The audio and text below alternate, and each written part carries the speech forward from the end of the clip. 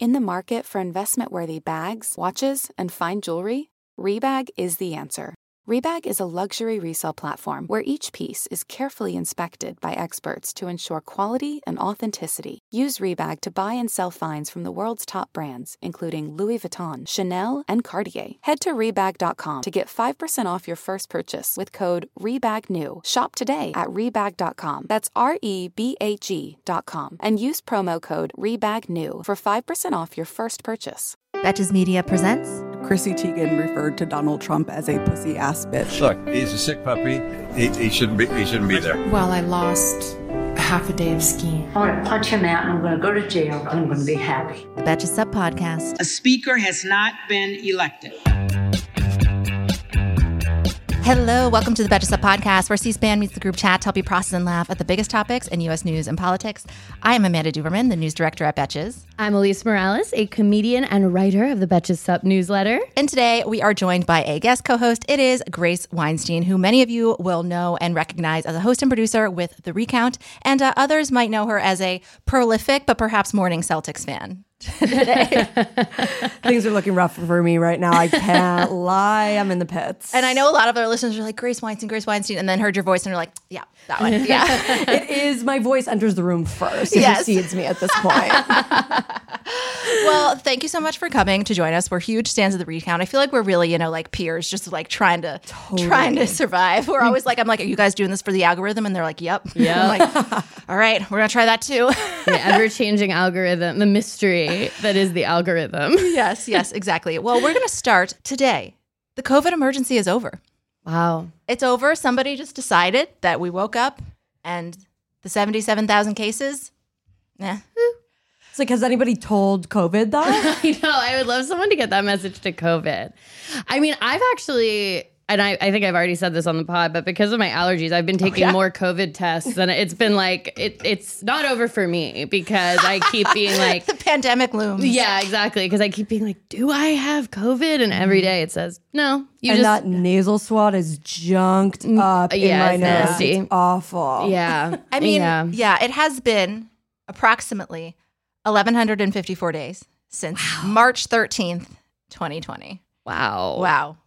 And I don't really know, who decides when there's a button on the pandemic. It depends. I mean, it depends who you are. I know a lot of people still don't feel fully safe, but crazy. Yeah, that it is wild because I do feel like as a society, we've like taken the height of COVID years and just like if we're living in one timeline that's down here, we've moved it into this other timeline. We're like, that was up there, and we'll probably unpack that in like maybe 10 to 15 years when all of us have a freak out. Never. Yeah, exactly. We have talked in many, many occasions about our March 13th issues. Grace, bring us back. Where were you? Tell us about your day, that March week. I love to talk about this March week. March 9th, I was broken up with.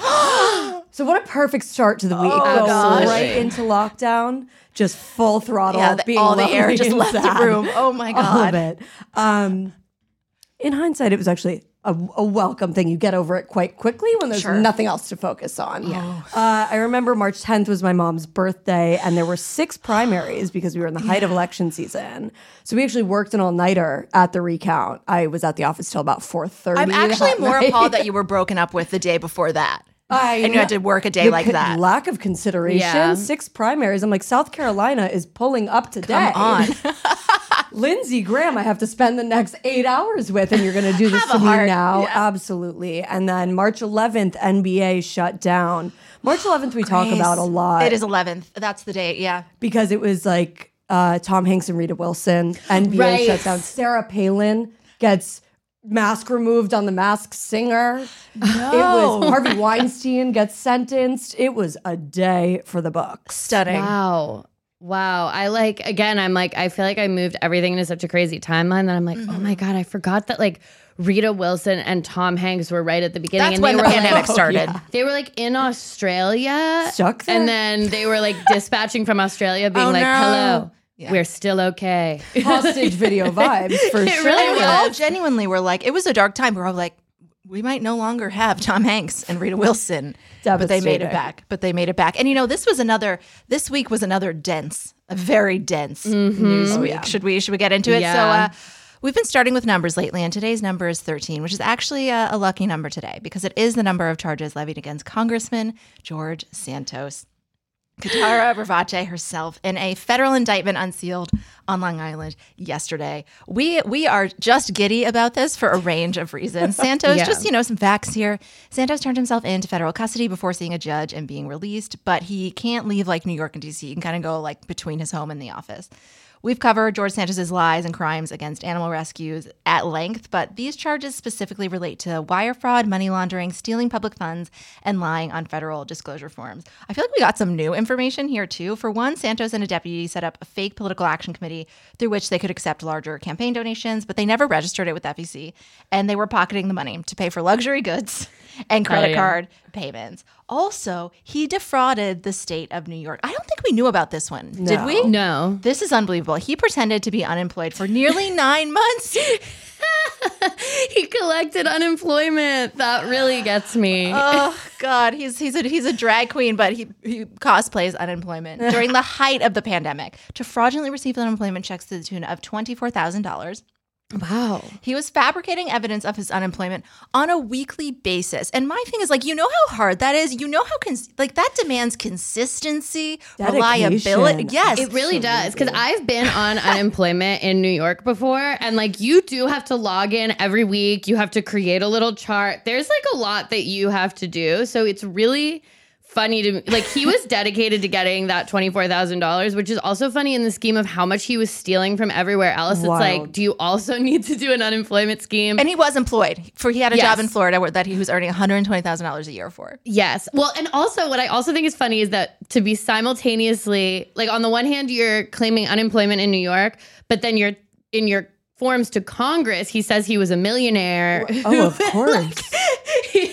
So on the one hand, he's pretending to be unemployed, and on the other hand, he's like, I'm a rich millionaire. He's like, no, I'm one of those millionaires that defrauded the COVID program. A girl who can do both is the answer. One of my favorite parts of this, though, is Republicans are constantly always out here being like, we hate people that take advantage of the welfare system in America. Mm-hmm. And it's like, that's your own friend, you guys. That is George Santos himself taking advantage of the social safety net in America that they are desperately trying to cut. Yeah. And, as I was reading this, like, we've said on our podcast a lot when we try to sort of defend against that talking point, we're always like, you know how hard it is to actually get unemployment? Like, you really have to be. George Santos definitely is the one guy that, like, belies the, like, no, there's really not a lot of fraud. And, like, on the whole, there is not. They definitely overstate it, which makes the fact that George Santos himself, who is one of the co-sponsors of the Protecting Taxpayers and Victims of Unemployment Fraud Act.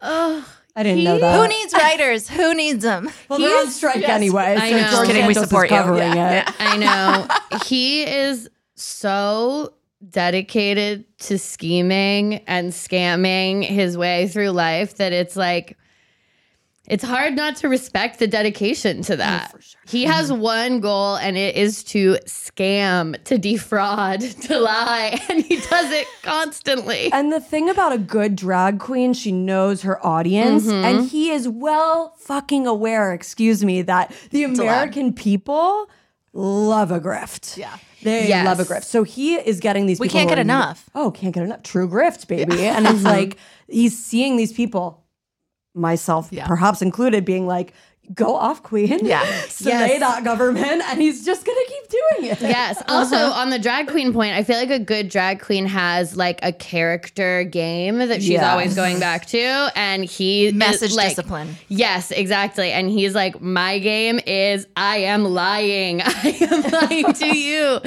And he really is, he really does go back to that every single time. And I respect that dedication. Well, Grace submitted one of my favorite potential drag names for him if he were to want to switch it up, which was Federal Penitentiary. Yes. That's really good. I also loved, what was my favorite? Materially false. I loved that one because too. he provided materially false statements. Frauderica, the laundress, you know what's funny? I asked. Laundress is really like regal. That is the name of an overly expensive laundry detergent brand that they pump into laundromats. You in New can York see City. him doing. Definitely, absolutely. You do the Spawn. Pivot to influencing. I just I would die to be seated next to this man on a plane. I mean, My because fatal flaw, I want to crack open a shitty bottle of Pinot Grigio and drink it with him. Yeah. That's my fatal flaw, unfortunately. it would be fun. I know. We were talking about, but before we started recording, just the tone that he took in his press conference yesterday, which was so hilarious. Someone was like asking him about the charges, and he's like, well, they're just charges. Are you accusing me? Because innocent until proven guilty. And I'm actually happy to be charged because now it's my time to defend myself. And no, I'm not going to resign. He tried to fundraise off of it, which is a change.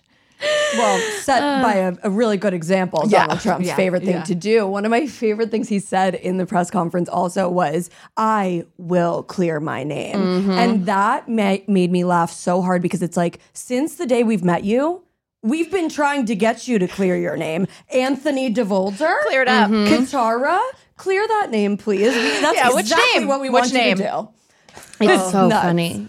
I mean, so interestingly, like doesn't have any intention to resign. Kevin McCarthy hasn't called for Santos's resignation, but did say yesterday, Santos has a lot going on. I think he has. I think he has other things to focus on in his life than running for re-election. One would fucking hope, but like Republicans are notorious for like running for election when like they've got 8 people suing them, their ex-wife is suing them and making allegations. He's There's unbothered. no way that he resigns, even if he goes to jail, which he's not legally And then he required just to do. misses votes, but he's on no committees. Yeah, he can still like be in the House if he's in jail. There's no way that he does not remain. No. There's none. I think the complicated part for Republicans who very obviously like have a distaste for him, like we've seen him sitting alone and these kind of sad sick images, puppy. but they're in a kind of panic state right now because they actually need him. If you look at the numbers, Republicans have a razor-thin majority in the House. He was actually the deciding vote to move forward their debt ceiling nuclear bomb.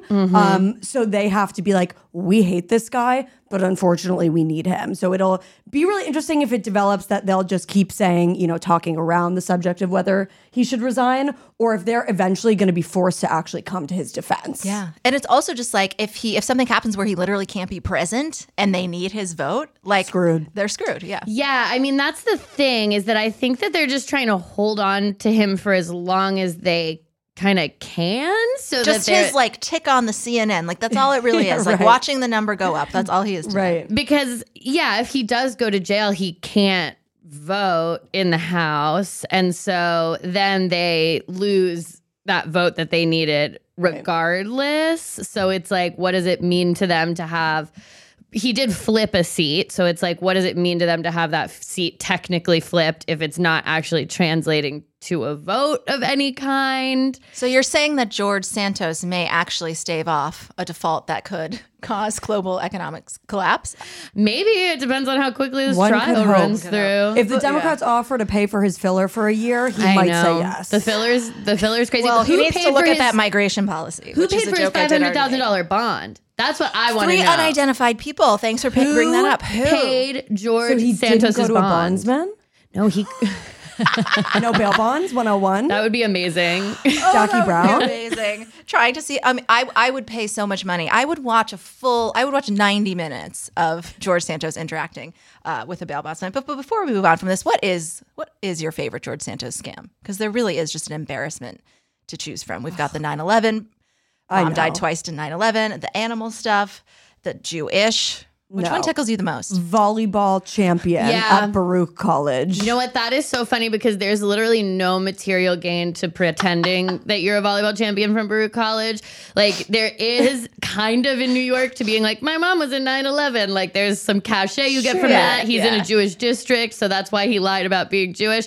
But the volleyball champion is such a funny one because there's no reason to say the volleyball lobby is stronger than you think it is in New York State, apparently. There's really no reason to say Bizarre. that. My favorite George Santos quote of all time is when the drag queen stuff first came out and they catch him at the airport and he goes, I was young and I had fun at a festival. Sue me for having a life, which is my favorite. I think you should say sue me for having a life to all of it. For sure. This is 13 counts, sue me for having a life.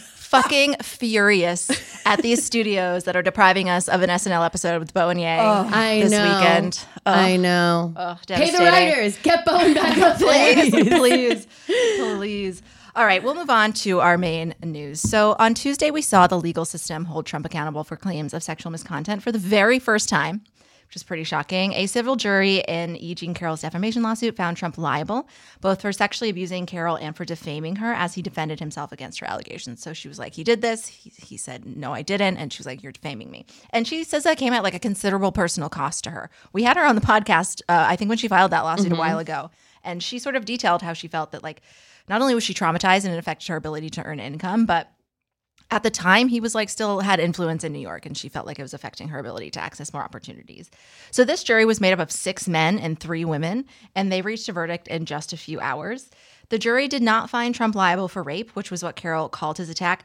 You can read about the specific differences legally between rape, sexual abuse, and forcible touching, but it is triggering as hell. So I'm not going to read those descriptions. It is tough. But the civil jury concluded that it just only had a preponderance of evidence to confirm the sexual abuse charge. Trump and his allies have recently seized on that to try to frame this as a loss. They're really trying to make it look like she lost because this is what she won. And actually, he won. It proved that he's like, this proves I didn't rape her.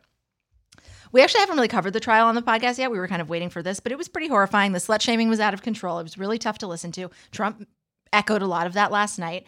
The judge in this case told jurors that they're allowed to identify themselves after the trial, but I thought this was funny. He said to them, my advice is not to. I would not. That's great advice. Yeah. That's really good advice. Yeah. I personally would not identify myself. No So chance. Trump made some pretty upsetting comments about this last night, but let's like revisit the joy we felt getting this verdict. Elise and I were actually doing a photo shoot for something, and we were all looking at our phone, and then our photographer was like, "That's good.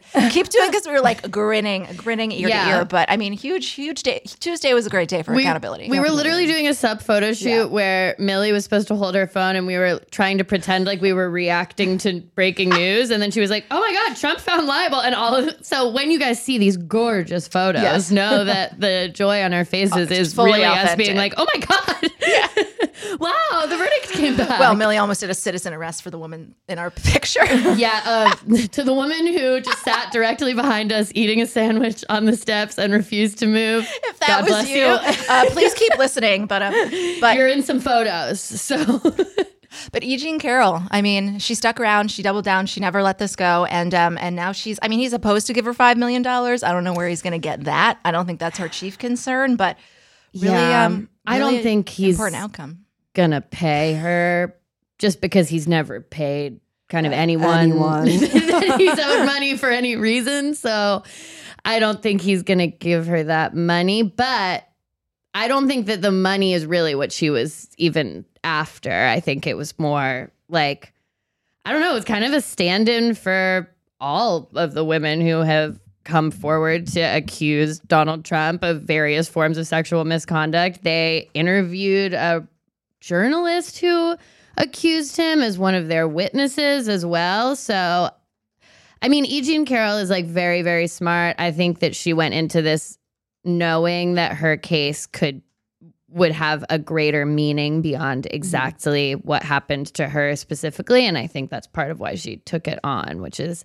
really cool and like brave to put yourself in that position, because now she's like a target of these psycho people who hate her. And he's, he went on the town hall and said a bunch of horrible stuff about her, and he'll continue to do that forever and ever, probably. Yeah. I am really wary of setting a precedent that we should be overly celebratory, though, of just moral victories for women, which is like, oh my God, I was lit up and ecstatic too, especially because I'm like a huge fan of her. I think of her as like a journalistic idol. She's so interesting. She's so funny. She's crude, which I love. And I want her to get that money. Yeah. And I want women to be like compensated and have some sort of reparative justice in the form of some money making for all that she went through, especially putting up legal costs and dealing with the emotional, what's the word that I'm looking for? Emotional stamina. Yeah. Of having to go through something like this and hold on to it for decades. Mm-hmm. Yeah. And to have to watch that person run for president against a woman, be as awful as he was, have the Access Hollywood tape come out, which was used as evidence in this, and then win is like, it harkens back to like why Christine Blasey Ford came forward about Brett Kavanaugh, and why fucking Anita Hill came forward about Clarence Thomas, because it's painful to watch someone who's done this to you just succeed blindly and be like elevated to the highest offices in the land. She went on CBS this morning, Wednesday morning, and then Wednesday night was the CNN town hall, and she was asked like, what do you think? And she was like, I don't know. I'm not going to talk about the politics of it, but he did it. Like she's going to say he did it. Right. And as for, I'm not going to talk about the election or the politics, but whatever he says, he did this to me.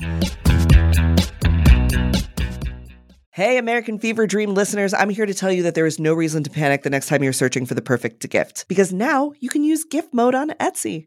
Gift mode on Etsy is here to take the stress out of gifting so you can find the perfect item for anyone for any occasion. And it's easy. You just tap or click gift mode in your Etsy app or Etsy.com, and then answer a few questions about who you're shopping for and what they like. And gift mode instantly gives you a curated gift idea list based on hundreds of personas. Now it is simple to find gifts made by independent sellers for all the people in your life. So whether you need a Mother's Day gift for the quilter or a birthday present for the vintage hunter, there is something for everyone on Etsy. Some of my favorite things to do are go to Etsy gift mode and then search absurd things like, what kind of gifts do you have with Walter Cronkite on them? What kind of gifts do you have for dachshund owners? There's jewelry, ceramic, toys, board games, all kinds of fun stuff. A gifting moment is always right around the corner, whether it's a birthday, an anniversary, a holiday, or even just a day to say thank you. Gift mode on Etsy has you covered. Need to find the perfect gift? Don't panic. Try gift mode on Etsy now. I guess we will discuss this town hall. On the heels of that verdict, Trump campaigned on CNN during a town hall last night. It was just as dangerous, unhinged as literally anyone could have anticipated. Honestly, it was kind of the worst case scenario. It was tough, but it couldn't have gone better for him, I think, is what a lot of people think. The town hall was I read that it was for Republican and undeclared voters. It seemed pretty MAGA heavy to me. Yeah, I mean, they were laughing at his Where'd they find these people? He looked, he came off completely crazy to me, but I thought that the first time he ran. I thought, I could vote for this man. He's crazy. Right. But he literally had an audience of people who were laughing and cheering for him. Especially when they were talking about the E. Jean Carroll stuff, when he was like, it was just some hanky-panky, and they cheered and laughed. And just, it was I had such a physical reaction to it, which I had forgotten that that's what happens when we watch a presidential figure like that. I was like, oh my God, my blood pressure, what's happening? Because it's we've all been there where some dude makes a comment that makes you feel so uncomfortable and his bros just stand there and laugh about it. And that's the most degrading feeling in the world. You could see it in Caitlin Collins' face. I could feel it. You could see it, reactions rolling it on Twitter. Yeah. And it was just oh, I forgot how this felt. Yeah, and it's felt is such exactly. I said the same thing to Elise at 8 a.m. when I was watching. I went stress eating a maniac. Yeah, my body doesn't want to engage. I can't yet. Yeah, it's completely slimy and awful. And, I know when we had been talking previously about the fact that they were going to do this, we had held out a little hope that maybe they would call him to account on literally anything. And instead, he just bulldozed through the entire thing. I don't want to come down too hard on Caitlin Collins because that's a pretty tough interview to do, especially when he's in front of an audience of people who like and support him. I've never 100%. Seen we've seen videos of his rallies and stuff where they're acting like that, but for him to be presented in a town hall format. And I didn't know town halls were just for. I thought town halls were supposed to be. Neither did I. They were it's a town hall. It's a rally. You got Republicans and undecideds. Undecided voters who typically vote in the New Hampshire primary. If you are voting in a Republican primary, baby, you're a Republican. You're a Republican now. And all of them were yes, I voted for you in 2020, but I might be undecided now. And it's In 2020, you voted for that man. Yeah. Yeah, I felt the same way. And I wanted to talk about how we kind of thought Caitlin Collins did. She called him out for a lot of lies and stopped him and challenged him. And the one time she did, he called her a nasty person. And that's the part I felt too. It's I know he's a criminal. I know he's a sexual abuser, but he does feel like a violent criminal. Yes. Just seeing I don't want to condescend her. She can take care of herself. I'm sure that she didn't have to do this. I'm sure that she thought it was a good career move. I don't want to be like, oh, how could they do that to her? She probably saw it as she probably weighed the pros and cons, but it did feel so uneasy, like genuinely concerned for what was going to happen. Like with the report on this, I mean, like it brought me right back to when he was stalking Hillary. Yeah. Because she was also wearing a white suit and it was the same stage with the CNN. And it was just like, it felt very, very bad. The E. Jean Carroll remark, like you said, he called her a whack job, to audience applause, roaring laughter, and denied he sexually abused her despite the jury saying so. And the quote that you're referring to, he said, so the allegation is that he assaulted her in a dressing room of a department store, but he's basically just like, I guess he's suggesting that she just had sex with somebody there, because he said, what kind of a woman meets somebody and brings them up and within minutes you're playing hanky-panky in a dressing room? He said, again, to like bizarre, immediate, that's not even funny. Just laughing hysterically. He also keeps being like, she has a cat named Vagina, which like is actually true. I Googled it. Her cat's name is Vagina T Fireball, which is very funny. I love that. And I know, the way I'm like, he said it, I'm he like, goes, okay. Virgina. And I'm like, I don't ever. It's worse than having heard him say pussy. I thought that hearing him say pussy was the worst. And then I heard him say vagina and I was like, never again. I'm like, it's like, We'll that's put not it in, relevant. we'll put it in right here. Her dog or her cat was named Vagina. The judge wasn't allowed to put that in. Okay, sorry. That's not relevant that she has a funny cat. Like, like what is that about? But I guess in his warped mind, it's like if you are like crude in any way or reference sexuality in your personal life, how could you be assaulted by someone? yeah, like it's very much you deserve it. Yeah, exactly. Because your cat's name is Vagina. Yeah, you have a cat named Vagina, so why would you ever not want a sexual advance? Right. And it's like, oh my God. One of the interesting things that I was thinking about is like, does this not just crack right open the defamation thing again? Because it's like, you've gone out there 2 days after this is settled, defamed her again. I looked into it. I'm not a legal expert, but there's apparently something called like a summary judgment where basically you can go back to the court and say, this person did this again, and you don't have to have another trial. But that would be asking a lot of somebody who's already put their emotions and money and time on the line to get this dealt with. So like, who knows where it goes from here, but it was a violation. Yeah. Yeah. I mean, speaking of opening himself up to, so also he was asked about the classified documents and he basically was like, I can do whatever I want with them, which is an enraging answer, but also probably very interesting to the special counsel investigating his intentions there, because he kind of just handed them like, yeah, we know that you had no regard for the sensitivity of these documents. If you think that you could do anything you wanted with them, then why are we supposed to believe, like, if he's ever like, oh, I didn't know it was, because like, we don't talk about the Biden documents that much, but he's sort of like, oh, sorry, I didn't know. Whereas Trump is like, oh, I just think I knew, and I think that I'm entitled. So there were definitely a lot of very attentive ears, and like probably went great. I know that his team feels like it went great, but I was also reading that Biden aides feel like it's good for them too. They're like, he basically said everything that we could accuse him of. Right. We got so much footage for our ads. What do you guys think? How does this hurt him? How does this help Biden? I don't know. I think, and I know I'm making him the presumptive nominee by already, I guess I think it elevates him to that level 100%. He's the only person who's done anything like this on the Republican side. I think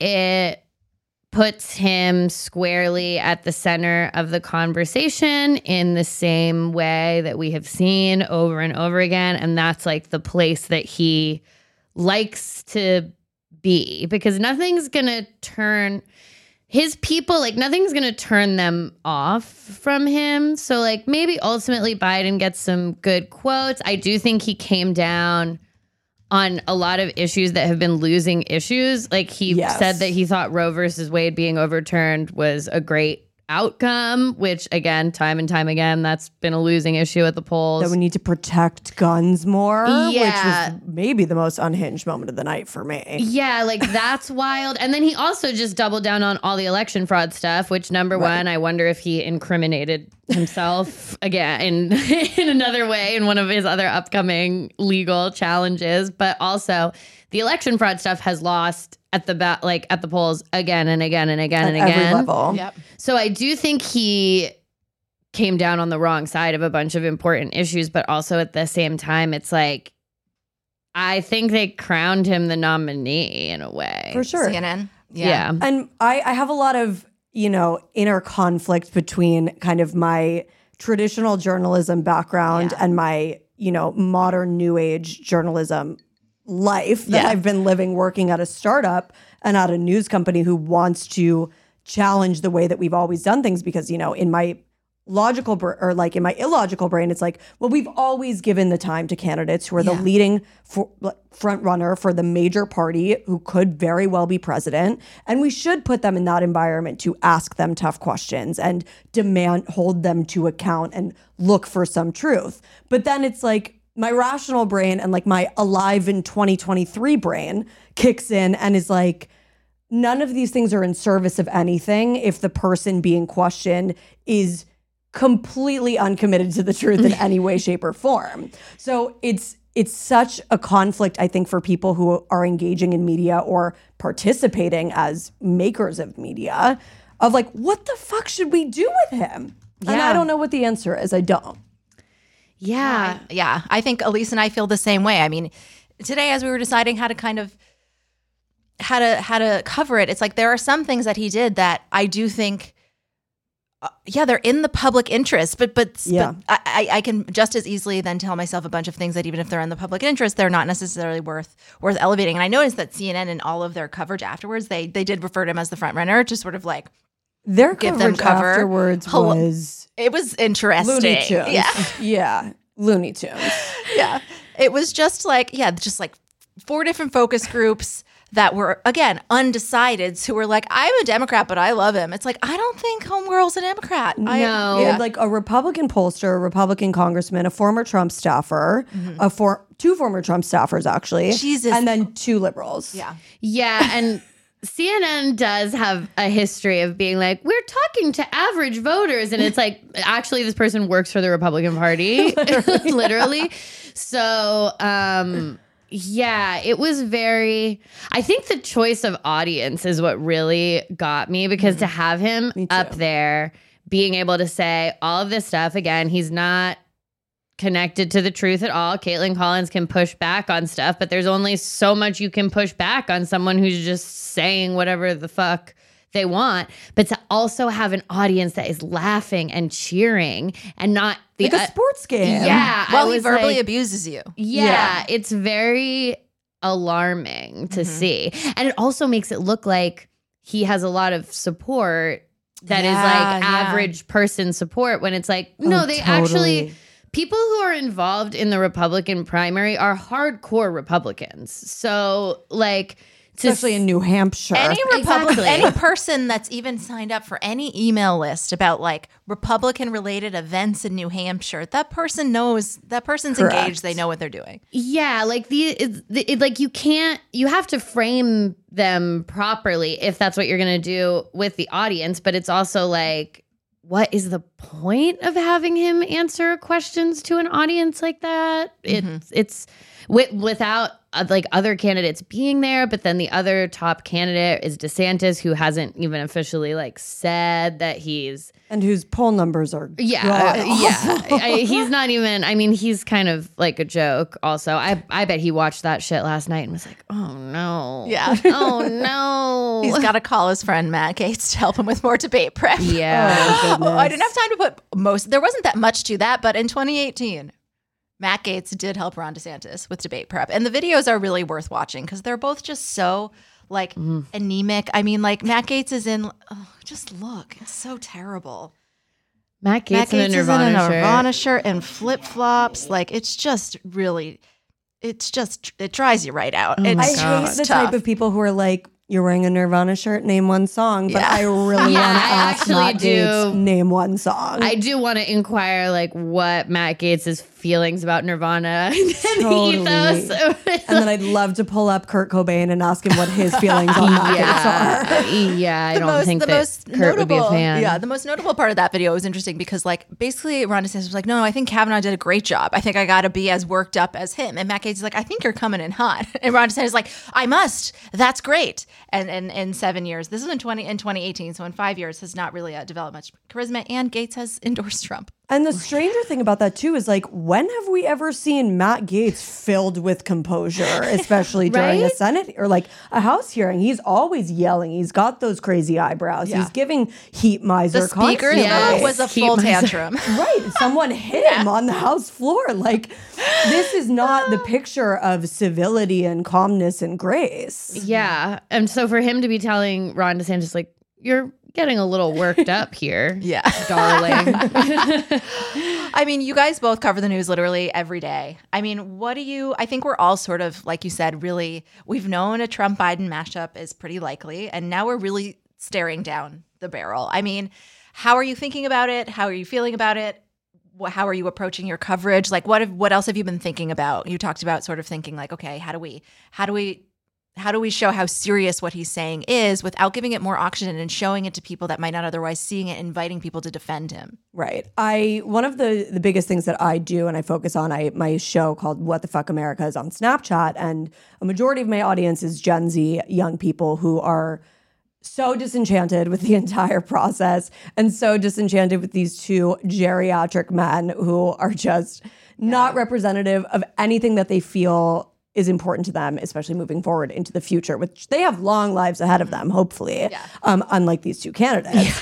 And so my biggest thing that I try to do with them is to make them understand, like, yes, it's about the person matters. They are a symbol of who we are on the world stage, but it's also so much more about who they surround themselves with, what kind of decisions they're making, what policies they stand for that are going to have ripple effects for the rest of a young person's life. So I think until the Roe v. Wade situation happened, a lot of young people didn't really understand when people our age and older were like, if we don't fix the Supreme Court now and replace Ruth Bader Ginsburg, it's going to be fucked forever. And they didn't really understand that. So understanding the way that our government agencies function, who plays what role, how those people are appointed, how the Senate and House breakdowns affect that, number one.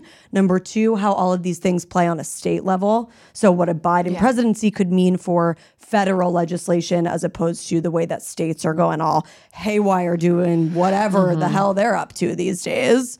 Caitlin, our contributor Caitlin, called it in her article like a welfare wingnut circuit or something. Yeah, like they're out of control. I call them like far-right wet dreams that they're somehow making into reality. So I really want to make clear to young people that it's about these two old farts that we're sick of, but like it's also about who is around them, what they want to accomplish, and how they're going to do that. Yeah, and I mean, there's a huge difference between a Joe Biden who like will push for new green energy and different, like tries to put those policies in place versus a Donald Trump who's literally like, China's sending bad air over here, and that's why it's hot. He said drill, like, baby, drill last night. That was crazy. When somebody asked, how do you bring prices down?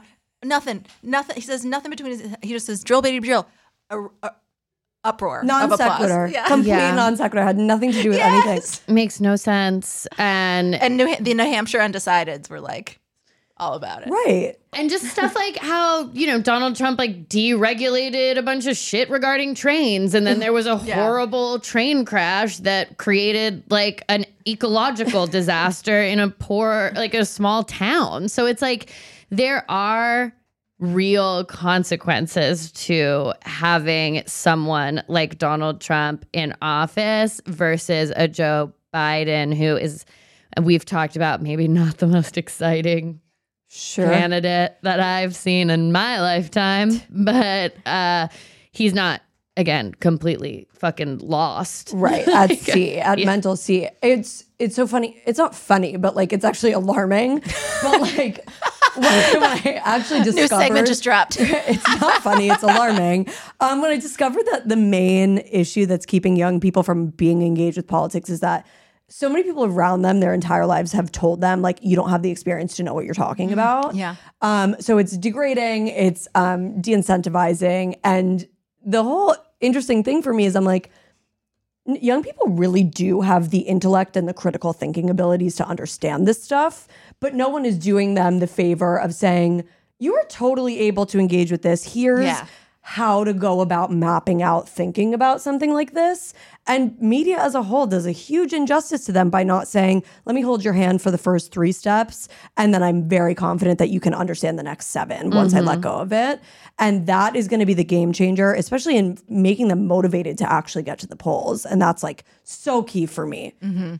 Absolutely. I feel like when I was like growing up and starting to like express political opinions, I had like you, when you said like people either laugh or just like, people just, the gatekeeping is crazy. And you just assume there's like, oh, there's too much I don't know. But I've learned to tell people it's like, not really. Like the gulf between what you know and like a middle smart person in the Senate is quite small. Like it's really quite small. I learned about this thing called the Dunning-Kruger effect. Tell us. This is so good. It's like, so it's this scale, and I'm not going to do it justice, so please look it up and look at it as I'm explaining this. It's this scale where it's like an intellect scale. The more a person knows, the less they actually feel confident in their knowledge because they understand the wealth of opinions, the wealth of facts, nuances, stuff like that.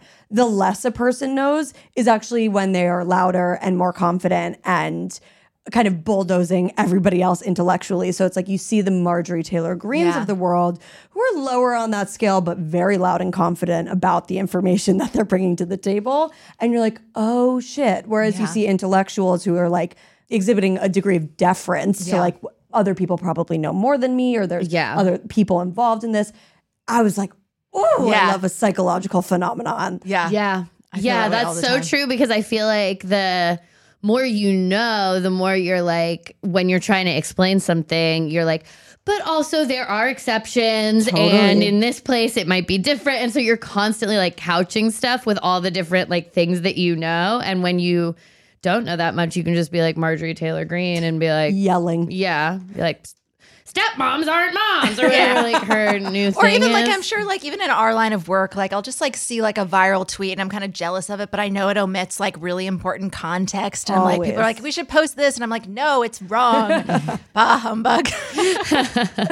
Totally. How did you get into like news and politics and journalism? Yeah, I never wanted to be involved in political journalism in literally any way, shape, or form. Who does? Right. And then 4 years later, like, get help. Here I am. Yeah. My mom was actually a documentarian and journalist. So I always, and she's a single mother, so it was always just me and her. And I was like, she taught me so many ways about thinking about the world and how to engage with people. And that was always like my inflection point, was like, how can I connect with another person about something that is interesting to me? And how can we build on our curiosities together? So I've always thought of journalism from like an inclusive standpoint rather than a hierarchical, holier than thou, no more than thou standpoint. So I went to journalism school, couldn't find a job for the life of me after that, because turns out you can't just walk into Vogue and say, hi, I want to sit front row at fashion shows and do that. I'm sure some people can, but not unless your mom went to dinner with. I love that. So I eventually cold emailed John Heilman, who founded The Recount, and was like, you should hire me. And it worked. That's incredible. I didn't know that was the origin story of Grace at The Recount. Yes. Been there ever since, 4 years. Yeah. Wow. Oh my gosh. I feel like we're on the same track. I just hit my first 4 years at Betches too. Full term. Wow. Wild. Full term. And here every year I'm like, you probably tell I'm like, that was my last election. Oh, for sure. Yeah. I look at the looming one, 2024. I'm like, I can't do that. Really. I can't do that. But then I'm like, what else am I going to do? I'm addicted to the adrenaline, unfortunately. I was talking to somebody that works on the Hill, and she was talking about like, I don't know how common this is, so I don't want to project onto people, but she was saying that there's like literally women talk to each other about a recommended birthing timeline if you want to be able to engage like in the midterms every 2 years. Like there's a good time to get pregnant and then have a baby and then be like kind of like you're okay enough and you figured it out enough to like have an election. If I get to that point, like send me away. I need to reevaluate some things about my life. Today's episode of American Fever Dream is brought to you by Nuuly.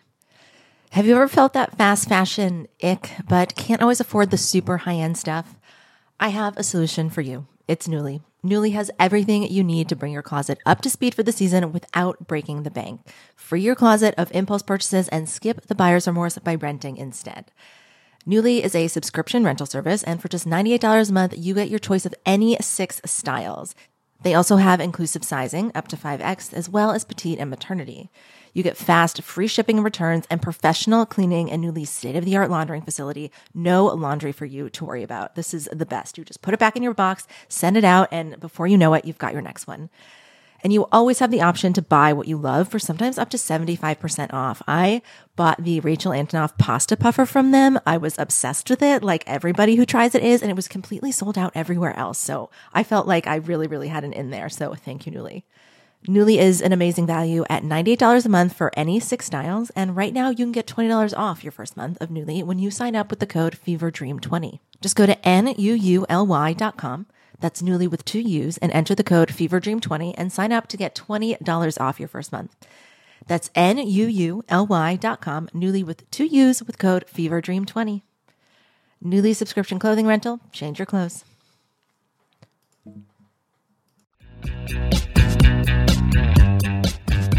All right, we're going to move on to our next segment, which is women's rights and women's wrongs. We have a good news palate cleanser in women's rights, in the women's rights arena, before another irritating story for women's wrongs. So this week, a panel of FDA advisors unanimously recommended to make the birth control pill Opill available over the counter. They say that the benefits outweigh the risks. So they noted that patients could basically easily understand the instructions to take the pill at the same time every day. That's like the most kind of intense instruction. Specifically, this pill is a progestin-only birth control pill, which doesn't have estrogen. I take that one. I love it. I don't know why they don't give it to more people. Like, if you hate birth control and you haven't tried the mini pill, it's way better. But you do have to take it at like the same moment every day for it to have the same effectiveness. So does this mean that birth control will be available soon without a prescription? But to go back to that, basically doctors are like, they can handle that. Women can handle that. People with uteruses can set an alarm. Are you really believing us? Thanks. I know. It's funny because Sabrina was like, yes, even low literacy people, it's like, yeah, you set an alarm. Everyone's been to a comedy show where your alarm goes off. Yeah. And somebody says, take a birth control. Whether this means that birth control is really going to be available soon without a prescription, we're going to have to see. Democratic members of Congress, as well as physicians groups, have really been urging the FDA to consider this, especially really aggressively since last summer after Roe was overturned, and the agency is likely going to make a decision over the summer.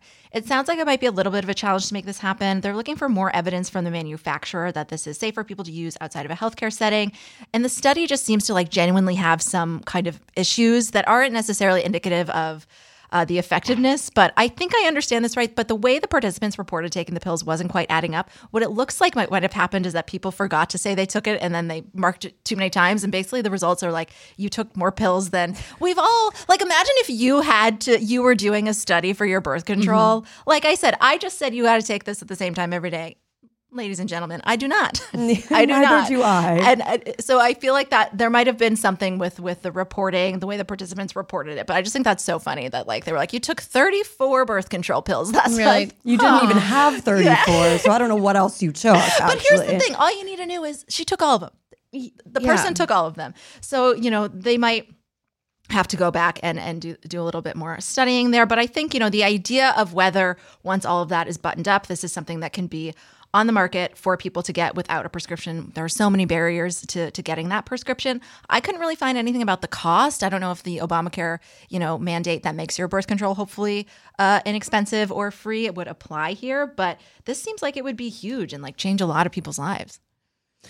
Yeah, I mean, I think it definitely, in the wake of the Roe stuff, making sure people have more access to birth control, young women have more access to birth control. I don't know what the rules are going to be around like a minor being able to get this stuff. Yeah. So I'm not sure how that'll play out. I'm sure if this goes into effect, the same states who have been playing like right-wing wish list with everything else will go cuckoo crazy trying to make sure that people in their state don't have access to it. But at the end of the day, more access is better. Last week, my episode of my show was about, there were these poll numbers that came out that teens are having less sex than ever. And I was fascinated by that. So I did a whole deep dive, went really entrenched with the audience. We had days of conversations about their sex lives, which I found fascinating. Yeah.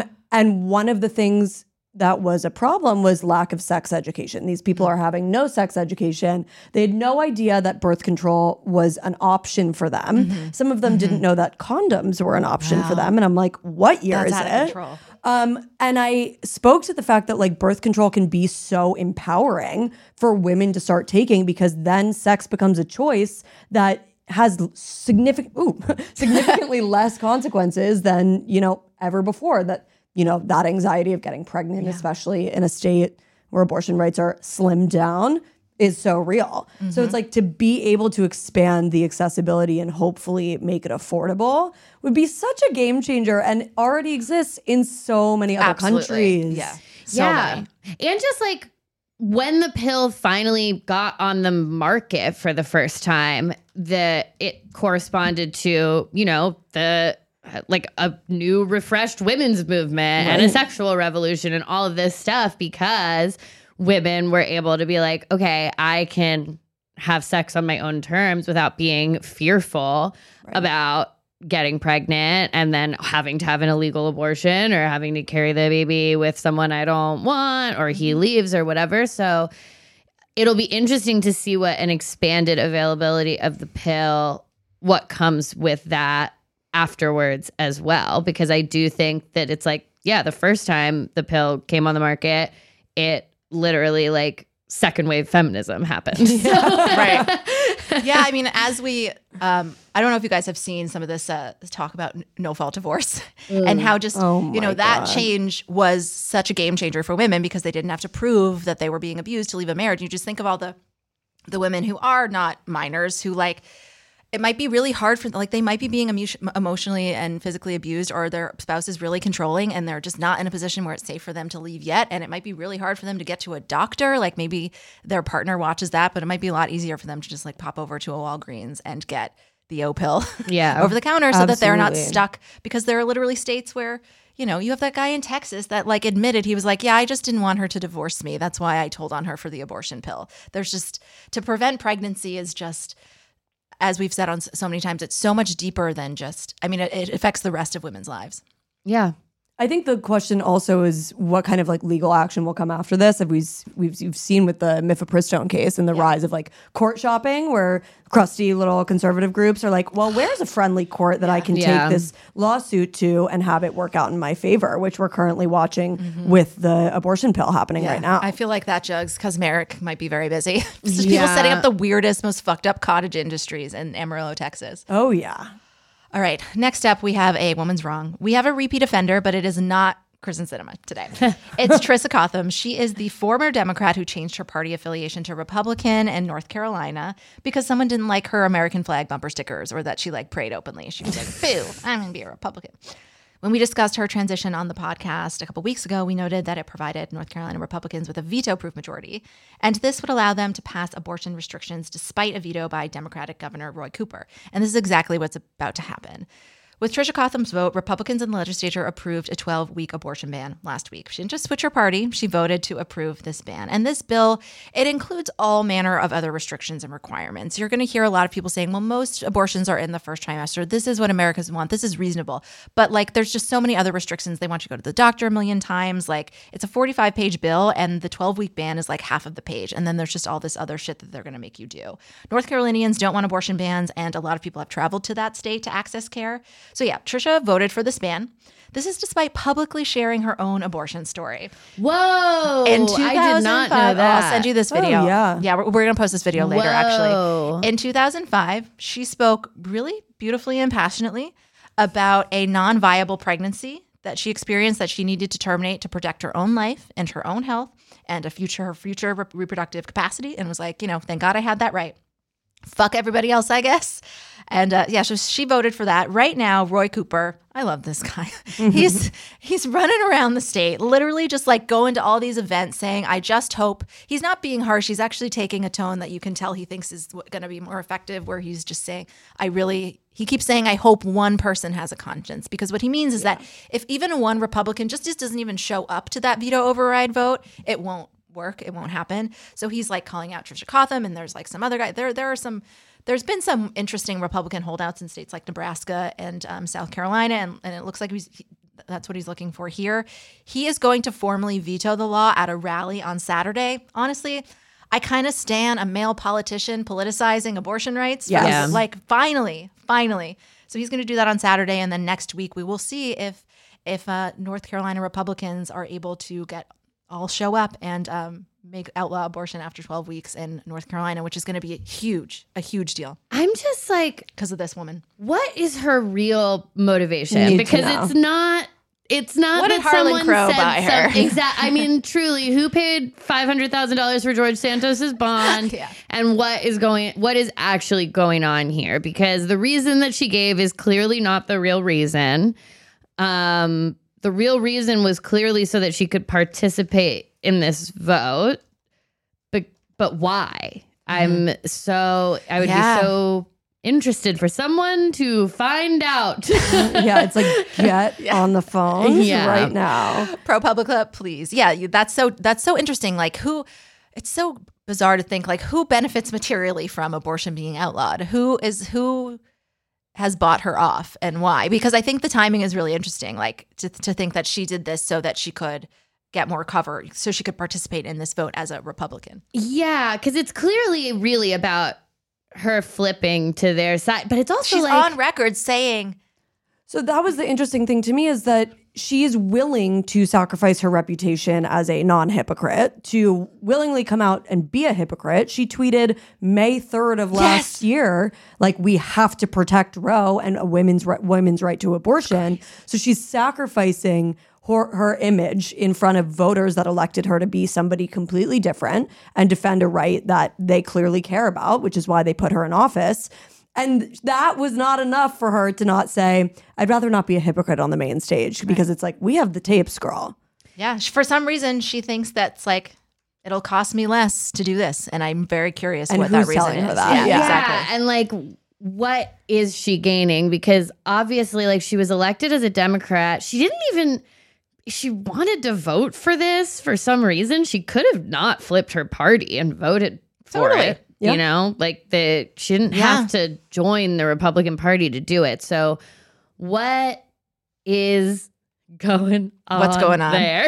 I have no clue. Yeah. And the interesting thing, you have to ask the question of like, had she not been able to have access to those services, would she even be in the position to ruin this for, thousands of other women? Mm-hmm. Yeah, it's really interesting, because also it's like, I mean, I feel like she's probably sacrificing her own re-election ability. Depends on the gerrymandering that's about to happen in that state, which is not looking good. Yeah, the same people paying for that. She's looking at, like, she's like, well, if I flip to Republican, they're going to gerrymander the shit out of this, and then I'll stay. Or maybe she's even, I don't know when the next person is up in North Carolina, but maybe she wants to go like statewide or something. Yeah.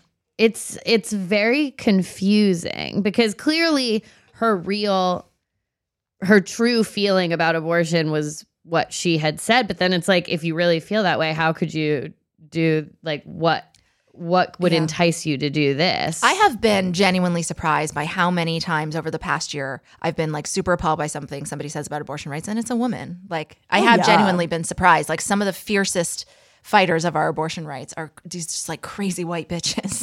Literally. Yeah. It's tough. All right. For another palate cleanser, should we do a Would You Rather?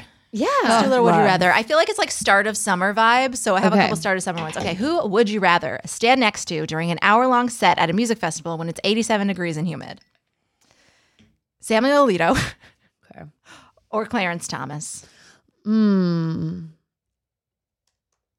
You know what? I'm going to say Clarence Thomas, because he just won't say anything. He didn't speak on the Supreme Court for like over 10 years or whatever. So I'm like, at least he'll just be quiet. Okay, brilliant. And Sam Alito is out here issuing every opinion. Talking over the performance, screaming along. I'm like, I can't. That is a great answer. Yeah, you're like, oh, I want some water. And he's like, I decide what you do with your body.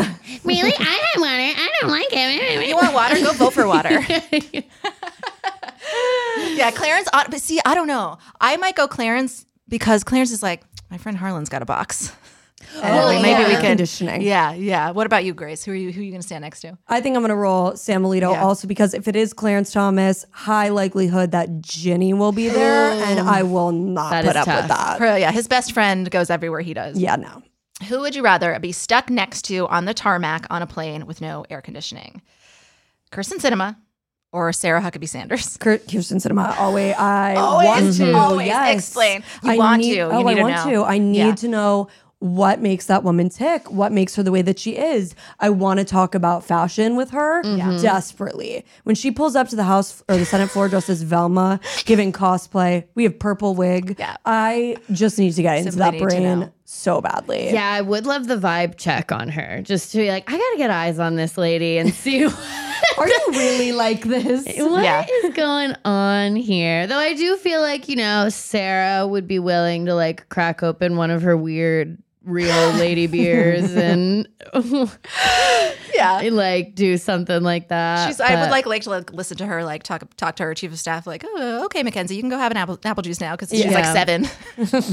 Yeah, I do find her because her like well, I think all of this stuff is a little more fun to listen to than Kirsten Sinema. Yeah. So as somebody who's listened to a lot of Mitch McConnell, I'm pretty ready to be over that intonation. This is another one where like you have 2 great choices. It's an embarrassment of riches. So you're at a brewery, really crowded, but there are like 2 end benches, little corner slivers. Cool. And there's 2 people you'd love to talk to. On one end, there's AOC, and you can sit next to her.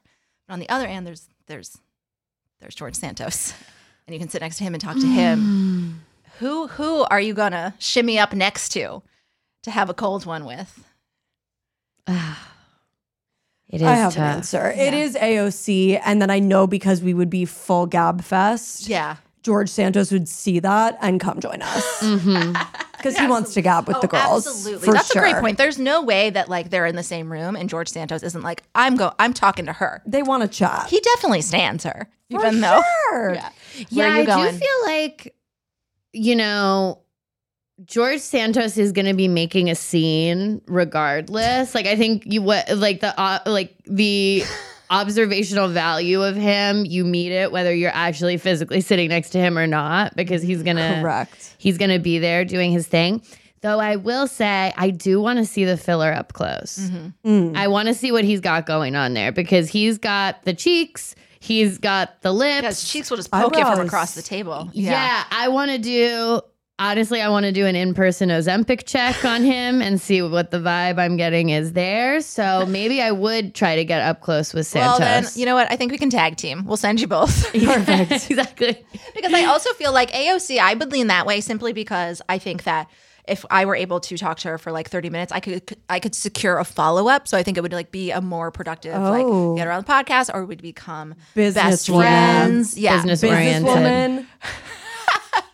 Children but then, good for but then maybe there's a don't meet your heroes about AOC. There's no way that George Santos could disappoint me, or that I could walk away from that interaction feeling like, oh, I blew it, or like I acted weird. Like there's no way there's that no anxiety. exactly. George Where Santos. AOC, I'd be like, oh my God, I said something dumb, or what? Did she like me? Whereas George Santos, I'm like, whatever happens here is what happens. Oh, beautiful. Grace, thank you so much. Where can people check out What the Fuck America and more of you talking about this kind of stuff? Yeah, thank you. I am big heavy over on Snapchat. You can find the show under WTF America, because we are not allowed to curse on that platform. WTF America. Yes. And then my handle that I made in literally like 10th grade, which I haven't figured out how to change. They're like, you can change it. I'm Really? like, I'm the oldest person on this platform. How do I do that? Is Gracie with 3 E's, Gray with an A. And then I'm on Instagram as at Gray with 4 Y's. There's a lot of letters happening here. But actually, more importantly, you can find the recount literally on any social platform. We kind of bombed the news business by cutting clips and actually posting what lawmakers are talking about at all times. So if you want to be read in on a state level, federal level, local level, that's the place to be. Absolutely. And I feel like, whenever anyone writes an article on this, like, no one should sleep on the impact that like the proliferation of video, I feel like really had during the past 5 years. All these people chasing down our necks now. Yeah, I know. Did this first. I know. Yeah, definitely justice for the recount. Thank you so much, Grace. We hope to have you back sometime. Anytime.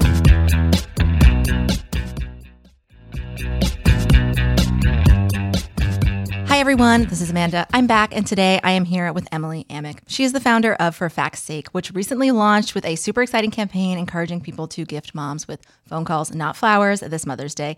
You also definitely follow her on Instagram at Emily in your phone, where she's showing followers how to actually walk the walk when it comes to pursuing political change. You must be tired, girl. You're walking the walk a lot. Too many steps. There's so much going on right now, but it's just really exciting. And you know, it's really invigorating for me to see everyone else excited to participate in these political actions. You know, so much of the time, especially being on Instagram, it feels like it's just me yelling into the void. And so it's really, really exciting to have everyone yelling with me. Yeah. So people hear, you know, call your reps. They do hear that a lot. Sometimes they worry, you know, it begins to kind of like lose its value as much as people repeat it. But, you know, I'd love to ask you to elaborate on why that actually matters from your various points of view. What happens, you know, practically, what happens when an office is flooded with calls on a single issue? And how do we know that that does move the needle? Yeah. So a little bit of background about me. I'm a lawyer. I used to be a counsel for Leader Schumer. And so I worked in a Senate office. And so my advice comes from my experience as an advocate, but also from someone sitting in an office and hearing about these phone calls. And we have tons of tangible examples of how phone calls have moved the needle. And a great example is last summer with the Bipartisan Safer Communities Act, which was the result of phone calls and lots of public square actions and a big change in mood after the Uvalde shooting. You know, I think the thing about phone calls and what makes them distinct from, say, emails or just posting on social media is they're annoying, right? Like it requires you going out of your way to find the phone number, make the phone call, wait for the voicemail or the person or whatever. And that means you must really, really care about an issue. And it means you probably care about it enough that you're going to make your vote depend on it. And at the end of the day, all of these elected officials, their job is to get enough votes to win the next election, right? Like that's the essence of democracy. And sometimes when I say that, people are like, oh, that's so cynical. And I'm like, no, it's practical. Like it is what it is. And that's good because that's the whole point. That's how you do your job. Right. Yeah. The whole point is that we elect them and they need to do the things to get our vote the next time. Right. And so, you know, calls are a way to let them know that there's people who really, really care about this. I'll say what I hear from members of Congress when I talk to them off the record is like most of their calls are about UFOs. You know, and people feel very strongly about those. Yes, they do. And I'll tell you, you know, a lot of these gun extremists, they are making these phone calls and they are doing it every single day. Wow. And they are loud and they are aggressive. And, you know, a lot of the people who just want reasonable reform, they're busy, right? Like they have a job. They're putting food on the table. They're taking their kids to soccer. You know, they're having coffee with they're like doing normal people things and they're not zealots. It's not part of their identity. Right. It's really important to them. Yeah. Yeah. And so I think a lot of what Call Your Reps is about is getting this idea more normalized and making sure people know, like, you do have this direct access to your rep. They do, I can tell you, they do listen to these calls. Mm-hmm. They are tallied. They're tallied as a check mark. It doesn't really matter all of the other stuff that you say. Right. What matters is like yes or no on a bill. Mm-hmm. Yeah. And I think that's so key. And what you're pointing out too is that you give people scripts, and people are probably like, "That's it. That's all I got to say. That's what you have to say. There's not much more to it other than state explicitly what you need and that you're a voter." I know that's what people say a lot when, you know, we have a lot of audience that are from like California and New York, and we get them as engaged as they can. But it does really mean more coming from a person who casts a vote in that district, right? Yeah. I mean, my 2 cents is you call who you vote for. Yeah. I think that having people who are outside of a district driving a lot of phone calls to an office, it is detrimental to the overall cause, because what that means is that office doesn't have the lines open for their voters and for the people who they actually want to listen to. And at the end of the day, they start sort of disengaging from that whole process. And I think it's sort of detrimental to the overall purpose of democracy. I'll also say, I think that there is this learned helplessness of people. If you live in a blue district, oh, my rep already cares about this. It's not a law. They're not doing enough. They could be doing so much more. They could be out there whipping votes for getting more Republicans on a bill. They could be doing a press conference about it. They could be pushing for a floor vote. They could be thinking of, you know, if they're House rep, how do we do a discharge petition on this? There's lots and lots of things that they can be doing that they're not doing beyond co-sponsoring. So I think that, you know, there's a lot of value to still making those calls. There's also a tremendous value to making a thank you call. That's interesting. Yeah. I mean, look, if you've trained a dog, right? Like the way you get the dog to do it again is you give them a cookie. It's no different than training our reps. Like so much of the problem, especially on the left, is that nothing is ever enough. And nothing is ever enough. Right. You know what I mean? There is more. There's more big change. But what that means is also when reps go and they make a hard vote and they work really hard to get something, they're done. And then all they hear is people screaming at them that they didn't do enough. And they're people. Yeah. And if we want to get them to do it again and again and again, we need to sort of recognize that and say, thank you so much.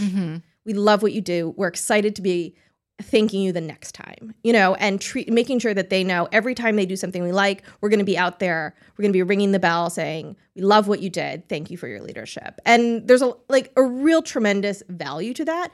And phone calls is a incredible way to do it. Yeah. That's so important for people to hear because you do have a role to play in making phone calls if you live in Massachusetts.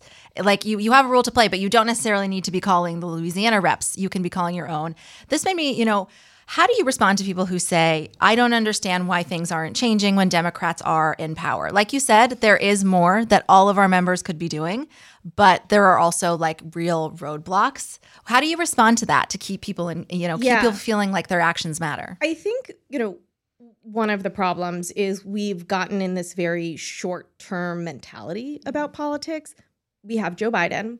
The Democrats have majority in the Senate. They don't currently have majority in the House, but we did before with Nancy Pelosi as speaker, but the problem is the filibuster in the Senate. So the reality is, 50 people isn't enough. You need 60 votes in the Senate. And there's a whole other conversation about the filibuster, but the reality is we were really had, we weren't able to pass all the bills we wanted. And the House did pass a lot of things. The House did pass background checks. The House did pass an assault weapons ban.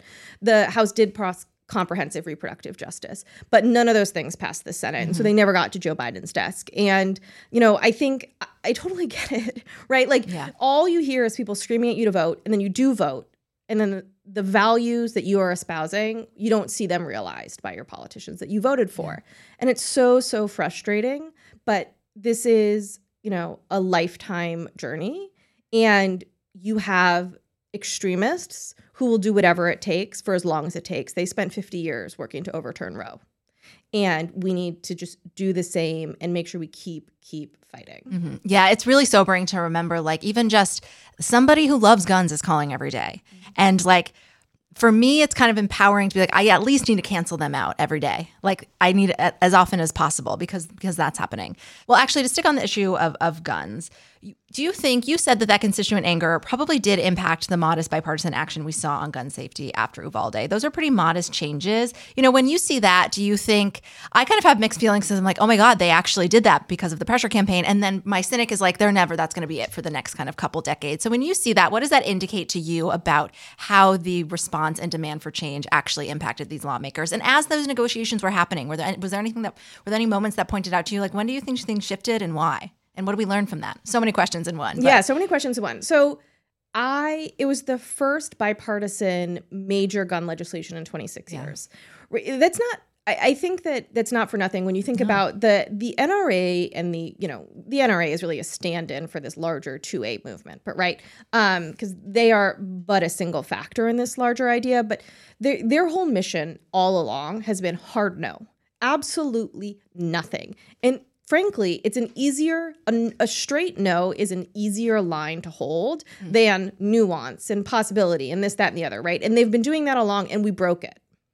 And I think that people, it wasn't comprehensive. It definitely wasn't. But you had John Cornyn from Texas, right, supporting a bill that was a gun reform bill. And it was an important moment. And I'll say one of the problems was there was tremendous backlash for those Republicans. There was. And I think that if you are sitting in, a bubble of social media and you're not really in these hardcore Republican social circles, you don't realize how tremendous the coordinated backlash was against those people. I mean, Tony Gonzalez from Texas, who's a congressman, got sanctioned by the Texas Republican Party. And this is like, we were talking like background checks on people under 21. Like these were very modest changes. Really, and some money for, I think, mental health services in schools. And, there was, I think, an important thing about domestic abusers. That was an Amy Klobuchar bill.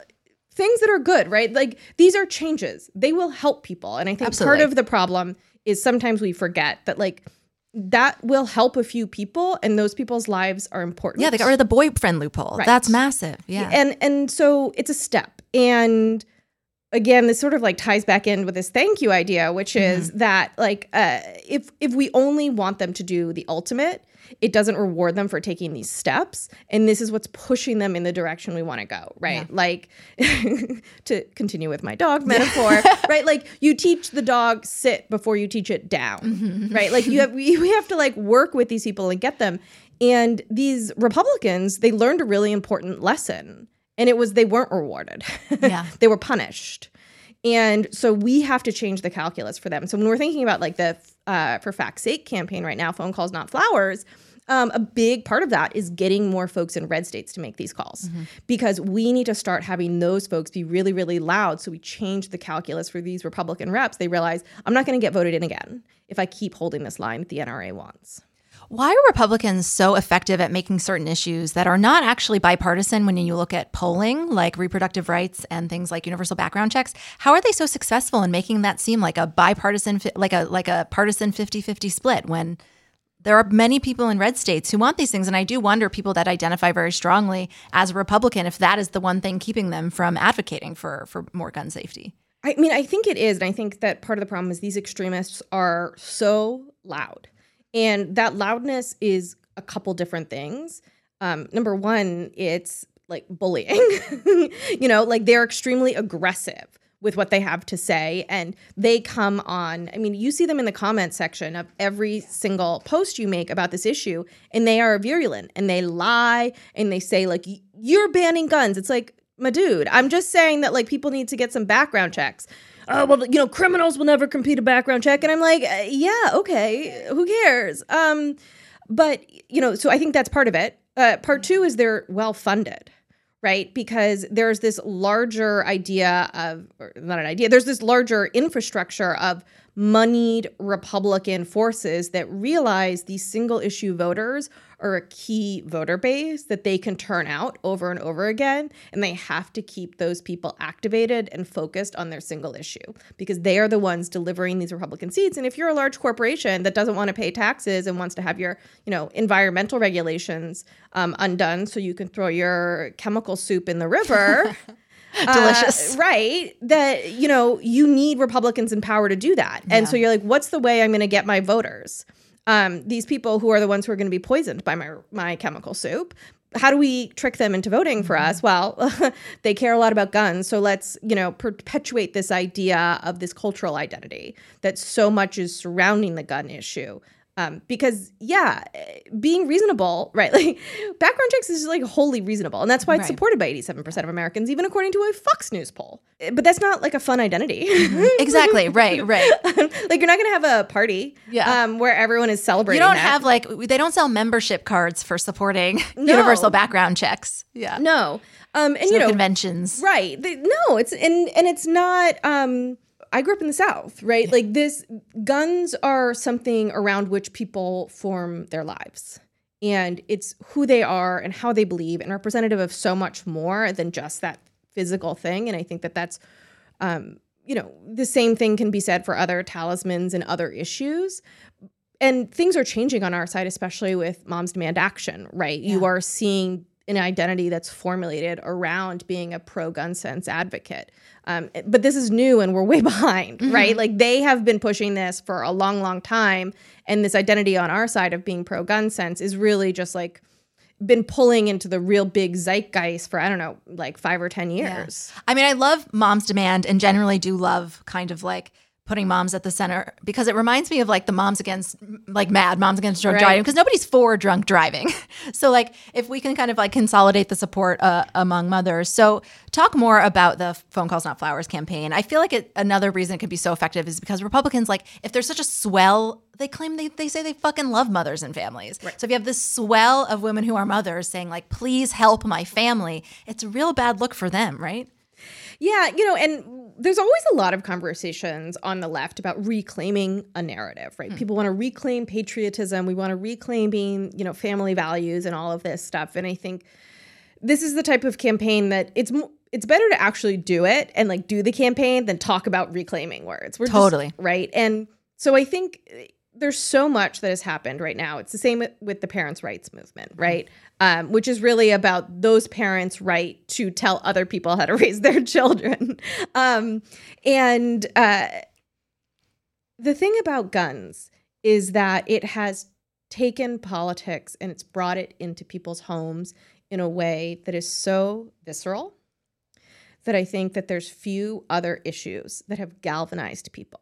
I have, in my too many years of political service, never seen my friends more activated. Yeah. And I've never seen more passion coming from people who want to make change. And so, I think another big thing about the Phone Calls Not Flowers campaign is we want to see this as an entry, right? This isn't like you make one phone call and you're done. You don't share one post and you're done. This is your first step. Yeah. On a path towards getting more politically engaged. And, I always say I want civic engagement to be a daily habit, not a yearly panic attack. And it's thinking about how do we get this to be part of your life, part of who you are, working for your family and making your community a better place for all families. That's what it means to be a Democrat, right? Mm-hmm. And it's about making everyone's life better, not just about making your own life better. When I'm, reminding myself to do it, I just remind myself that and I don't want this to come off too negative, it's like everything worth doing in my life is like kind of annoying. Like making a really good, healthy meal is kind of annoying, but it's like so worth it and it enhances my life. And it's just part of working out to feel better. It's kind of annoying. Calling this, because I call the switchboard and then there's like an actual operator there and they're like, hi, can I help you? And I'm like, can I talk to Schumer, please? And then they send me phone numbers. And then, save the phone numbers, send them right there. But it has to be part of your daily practice. Because like we were saying, like the 2A people, the people who have created an identity around gun ownership, they're calling. Mm-hmm. Yeah. So, I'm curious about, you worked in the Senate for a long time. Do you think the sort of bombast of what we see senators talking about and how they debate publicly kind of betrays how much room for negotiation there might be on this issue? Or do you think they're pretty set in their ways? How do you think what we see from them on issues like this kind of is different from how they're communicating with one another about it? I think on issues like this, there's almost no difference between how we see them communicating and how they are in real life. There's issues like this which are incredibly calcified. Yeah. And calcification is a real buzzword in political science circles these days, right? And it's about these ideas that there's these intrinsic things. I'll say my feeling about sort of political beliefs in America is they're all very strongly held until they aren't, right? And people are extremely passionate about their political beliefs until they change them. Yep. And they definitely change them. There's a lot of people who were Trump voters who used to be true blue, all the way union voters, right? And they just flip-flopped. And it happens over and over and over again, and changes happen super, super quickly. So, I think the thing about guns is that it is such a high-pressure issue. There's other issues that are more sort of under the radar, that are more nuanced, that won't immediately become a negative campaign ad, there is sort of a different conversation happening behind the scenes. But the thing about guns and other issues like that is it taps into this other massive institutional problem we have in this country, which is partisan primaries and Republicans being incredibly scared of being challenged from the right. And I mean, you're even seeing it with J.D. Vance. Could you go farther right? The man is already paranoid about being primaried from the right. Yeah. And you see him acting in ways that you're like, oh, when I saw, the stance that he's been taking on Ukraine, it's unfathomable to me. Yeah. Right. And I think it's because he's probably scared already.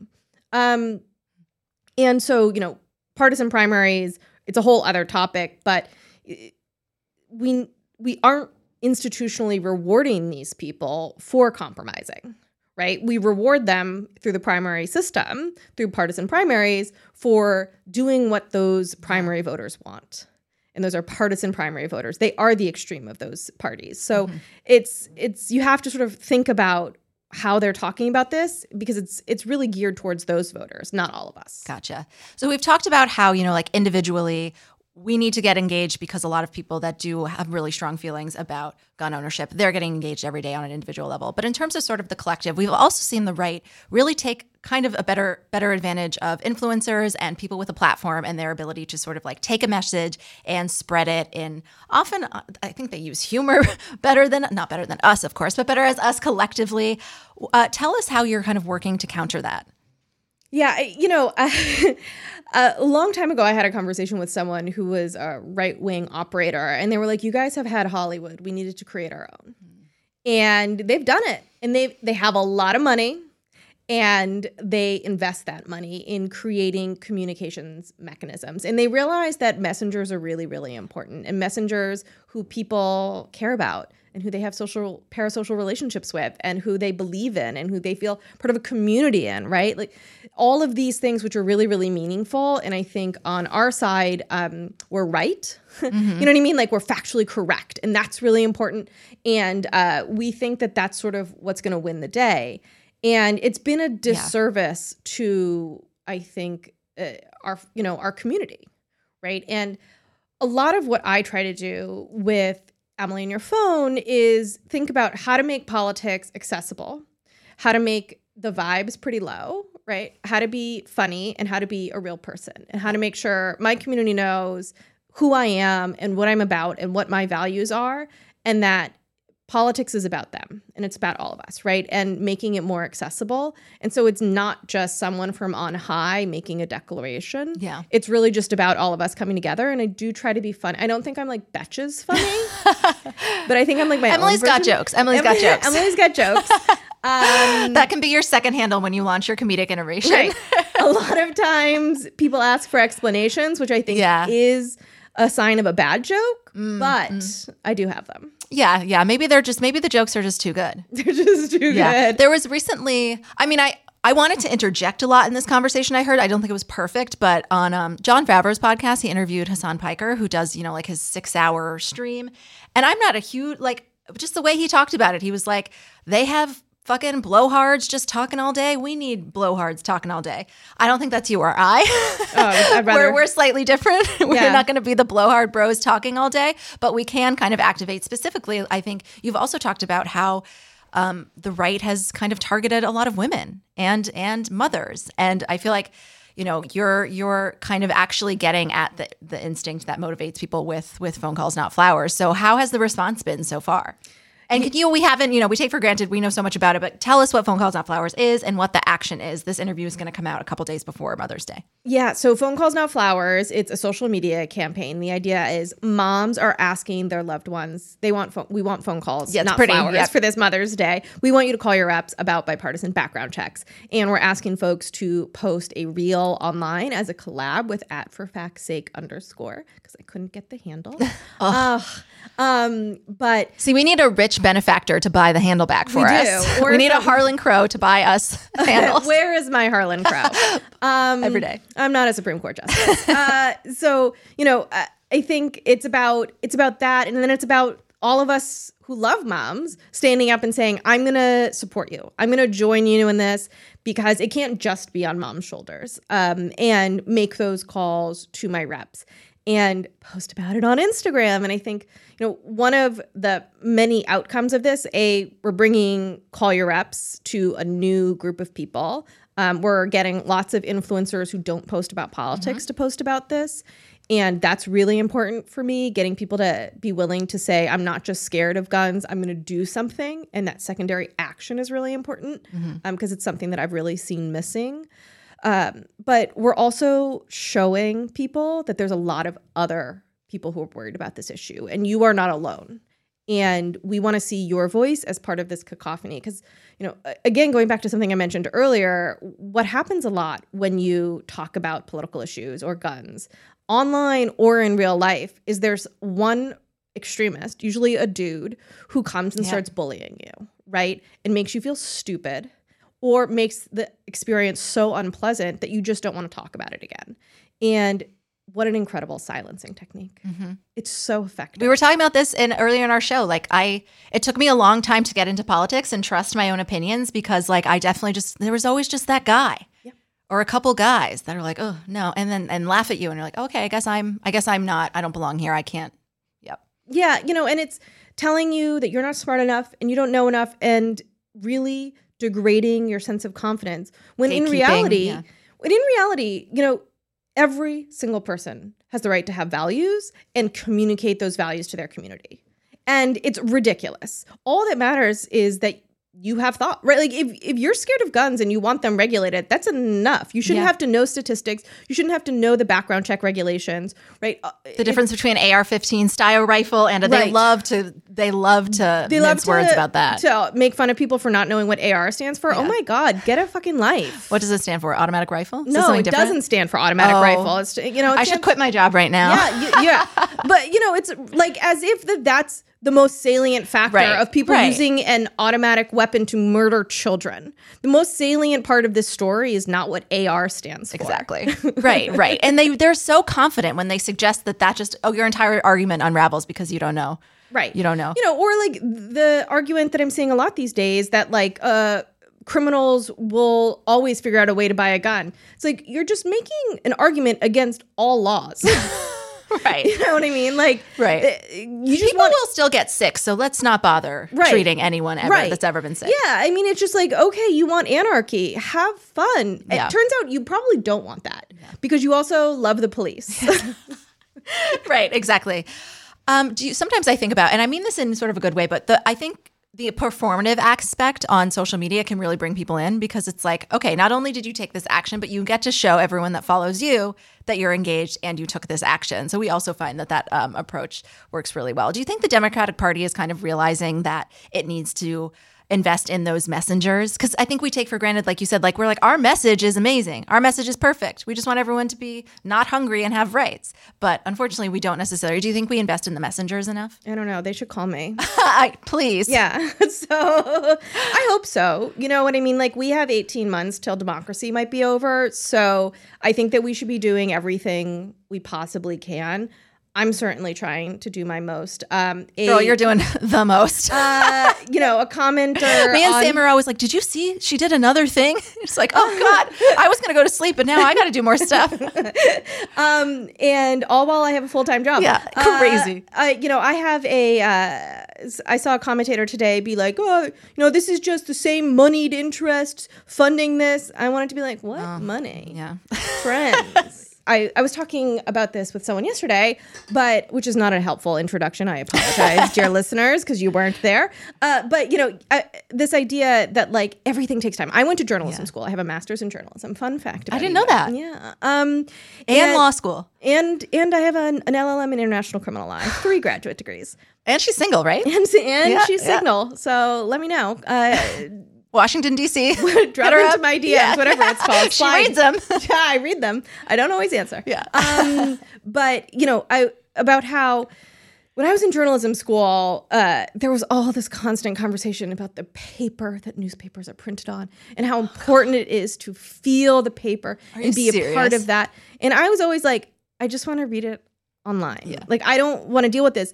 And they didn't like me very much, to say the least. And there was some big disagreements about it. And I think that to a significant degree, there's a lot of attachment to the way things have been. Mm-hmm. And there's a lot of attachment to how things have happened and people in power who have an expertise.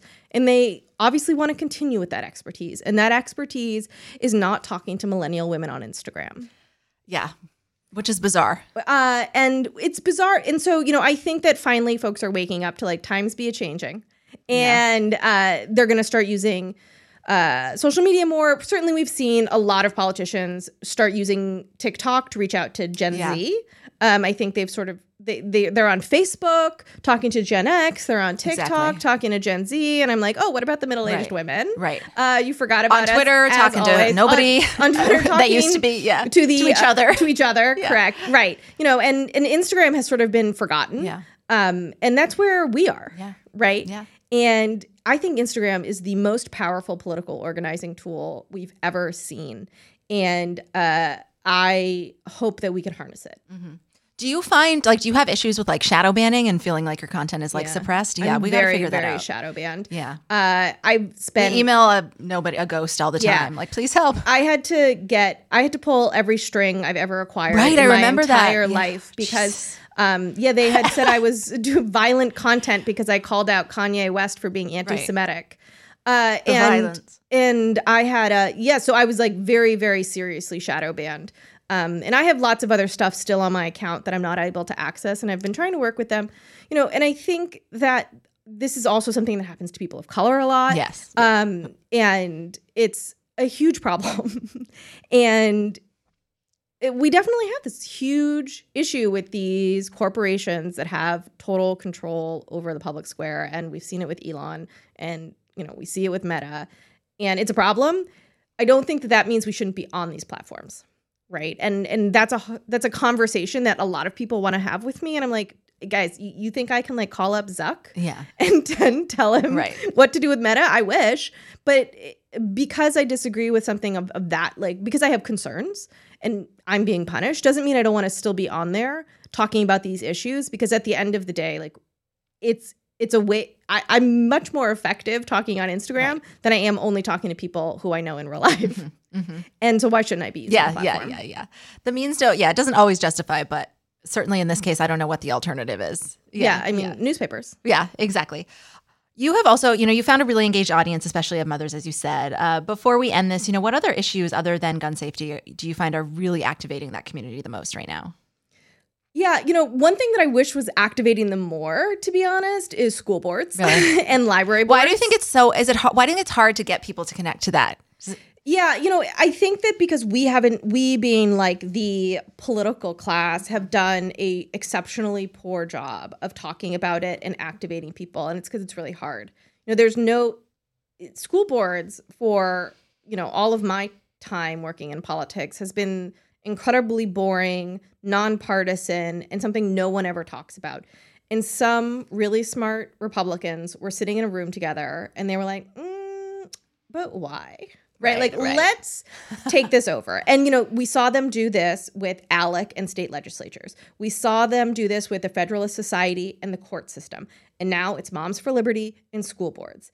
And we are still at a time when this can be stopped, when we can stop their takeover. Because the end goal, I think, we've seen a lot of conversations about book banning and about treatments of trans kids, which are important issues, but the end goal of Moms for Liberty and their ilk is to end public education entirely. And they want to set up religious schools and voucher systems and have everything be privatized. And those schools are going to be able to discriminate. Yeah. They're not going to have to provide services with kids who need extra help. They're not going to have to provide ESL. They're not going to have to provide wheelchair access. None of that stuff, right? Because they don't care. Yeah. And they don't care about your kid. All they care about is their kid. And that is sort of their end goal. And it's so, so big. It's so hard to talk about. There's 81,000 school board seats in this country. I can't run a campaign supporting, people who run for school board. It's so challenging. And I don't have the Koch brothers money helping me hire 200 people to go through all of those things. I'm sure you're close. Yeah. Any day now they'll call me up. And they do have that. But I'll say Moms for Liberty was started in January 2021. And last cycle, they won 30% of their races that they ran, according to Ballotpedia. That is so astronomically successful. Yeah. I don't understand how we are underestimating these women's capacity to succeed. And I think it's really, really serious. And I think that we should be really, really worried about school and library boards and what the future of public education is going to look like in this country. And I think that part of the problem is people have criticisms of their school. And, every time I talk to a mom, there's something that they're unhappy with. And I'm like, for surezies, right? Yeah. But that doesn't mean we should destroy public education. Right.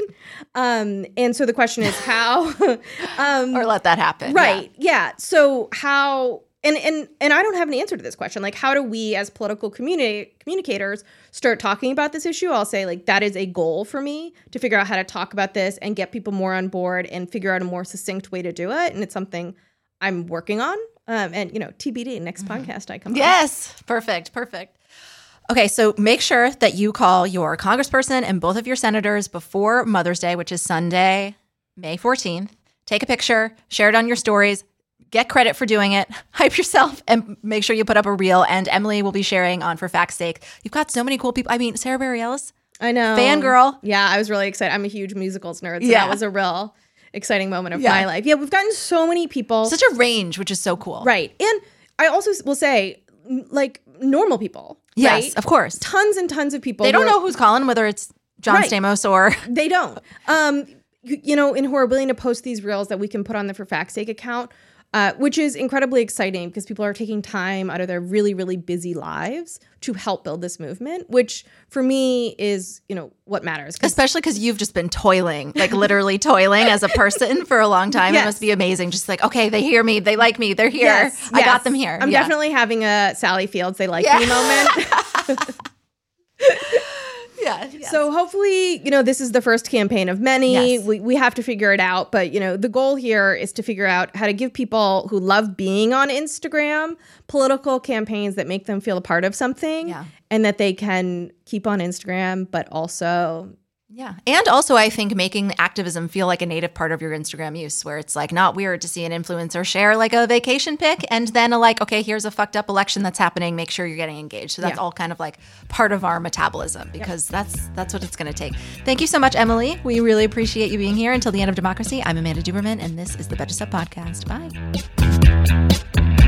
The Betches Sup Podcast is produced by Amanda Duberman, Sean Kilby, Jorge Morales-Pico, and Rebecca Sausmacat. Editing by Rebecca Sausmacat. Social media by Amanda Duberman and Bridget Swartz. Be sure to follow at Betches_Sup on Instagram, Twitter, and TikTok. And send us your emails at suppod@betches.com.